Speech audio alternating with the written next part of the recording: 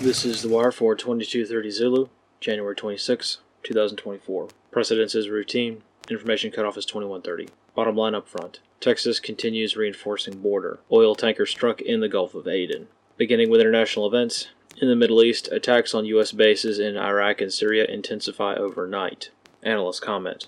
In addition to the impacts of the war in Gaza, these attacks are probably in response to Pentagon statements hinting at drawing down forces in Iraq. From Saigon to Kabul, any time a military withdrawal is implied, adversarial forces will seek to capitalize on that perceived weakness to make territorial gains. In the Red Sea Horn of Africa region, this afternoon Houthi forces conducted a successful attack on commercial shipping. The merchant vessel Marlin Luanda, a British oil tanker, has reportedly suffered catastrophic damage after being struck with multiple cruise missiles in the Gulf of Aden. The vessel is currently on fire. On the home front in the United States, the Biden regime halts all new liquid natural gas export licenses.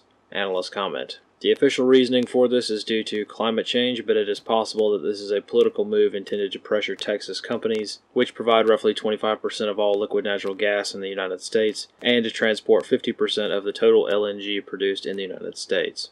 In Texas, so far, a total of 25 governors have issued statements of support for Texas's defensive posture at the southern U.S. border. Beyond statements, several governors have indicated that they will be providing more materiel support to Texas, though the details of the support are ambiguous and possibly related to support already pledged under Operation Lone Star. The federal government has issued an ultimatum for Texas to comply with the Supreme Court ruling within 24 hours. No further information on this ultimatum at this time. Analyst comments for this wire. Despite many statements of support, the concrete actions taken by states in support of Texas are difficult to determine. Many states have already contributed varying military support for the Operation Lone Star mission for years. Consequently, it is challenging to determine if any new actions are being taken or if any indicators are present that may suggest how seriously politicians are treating this endeavor. For instance, Governor Abbott is not physically located in Texas right now. He is in India.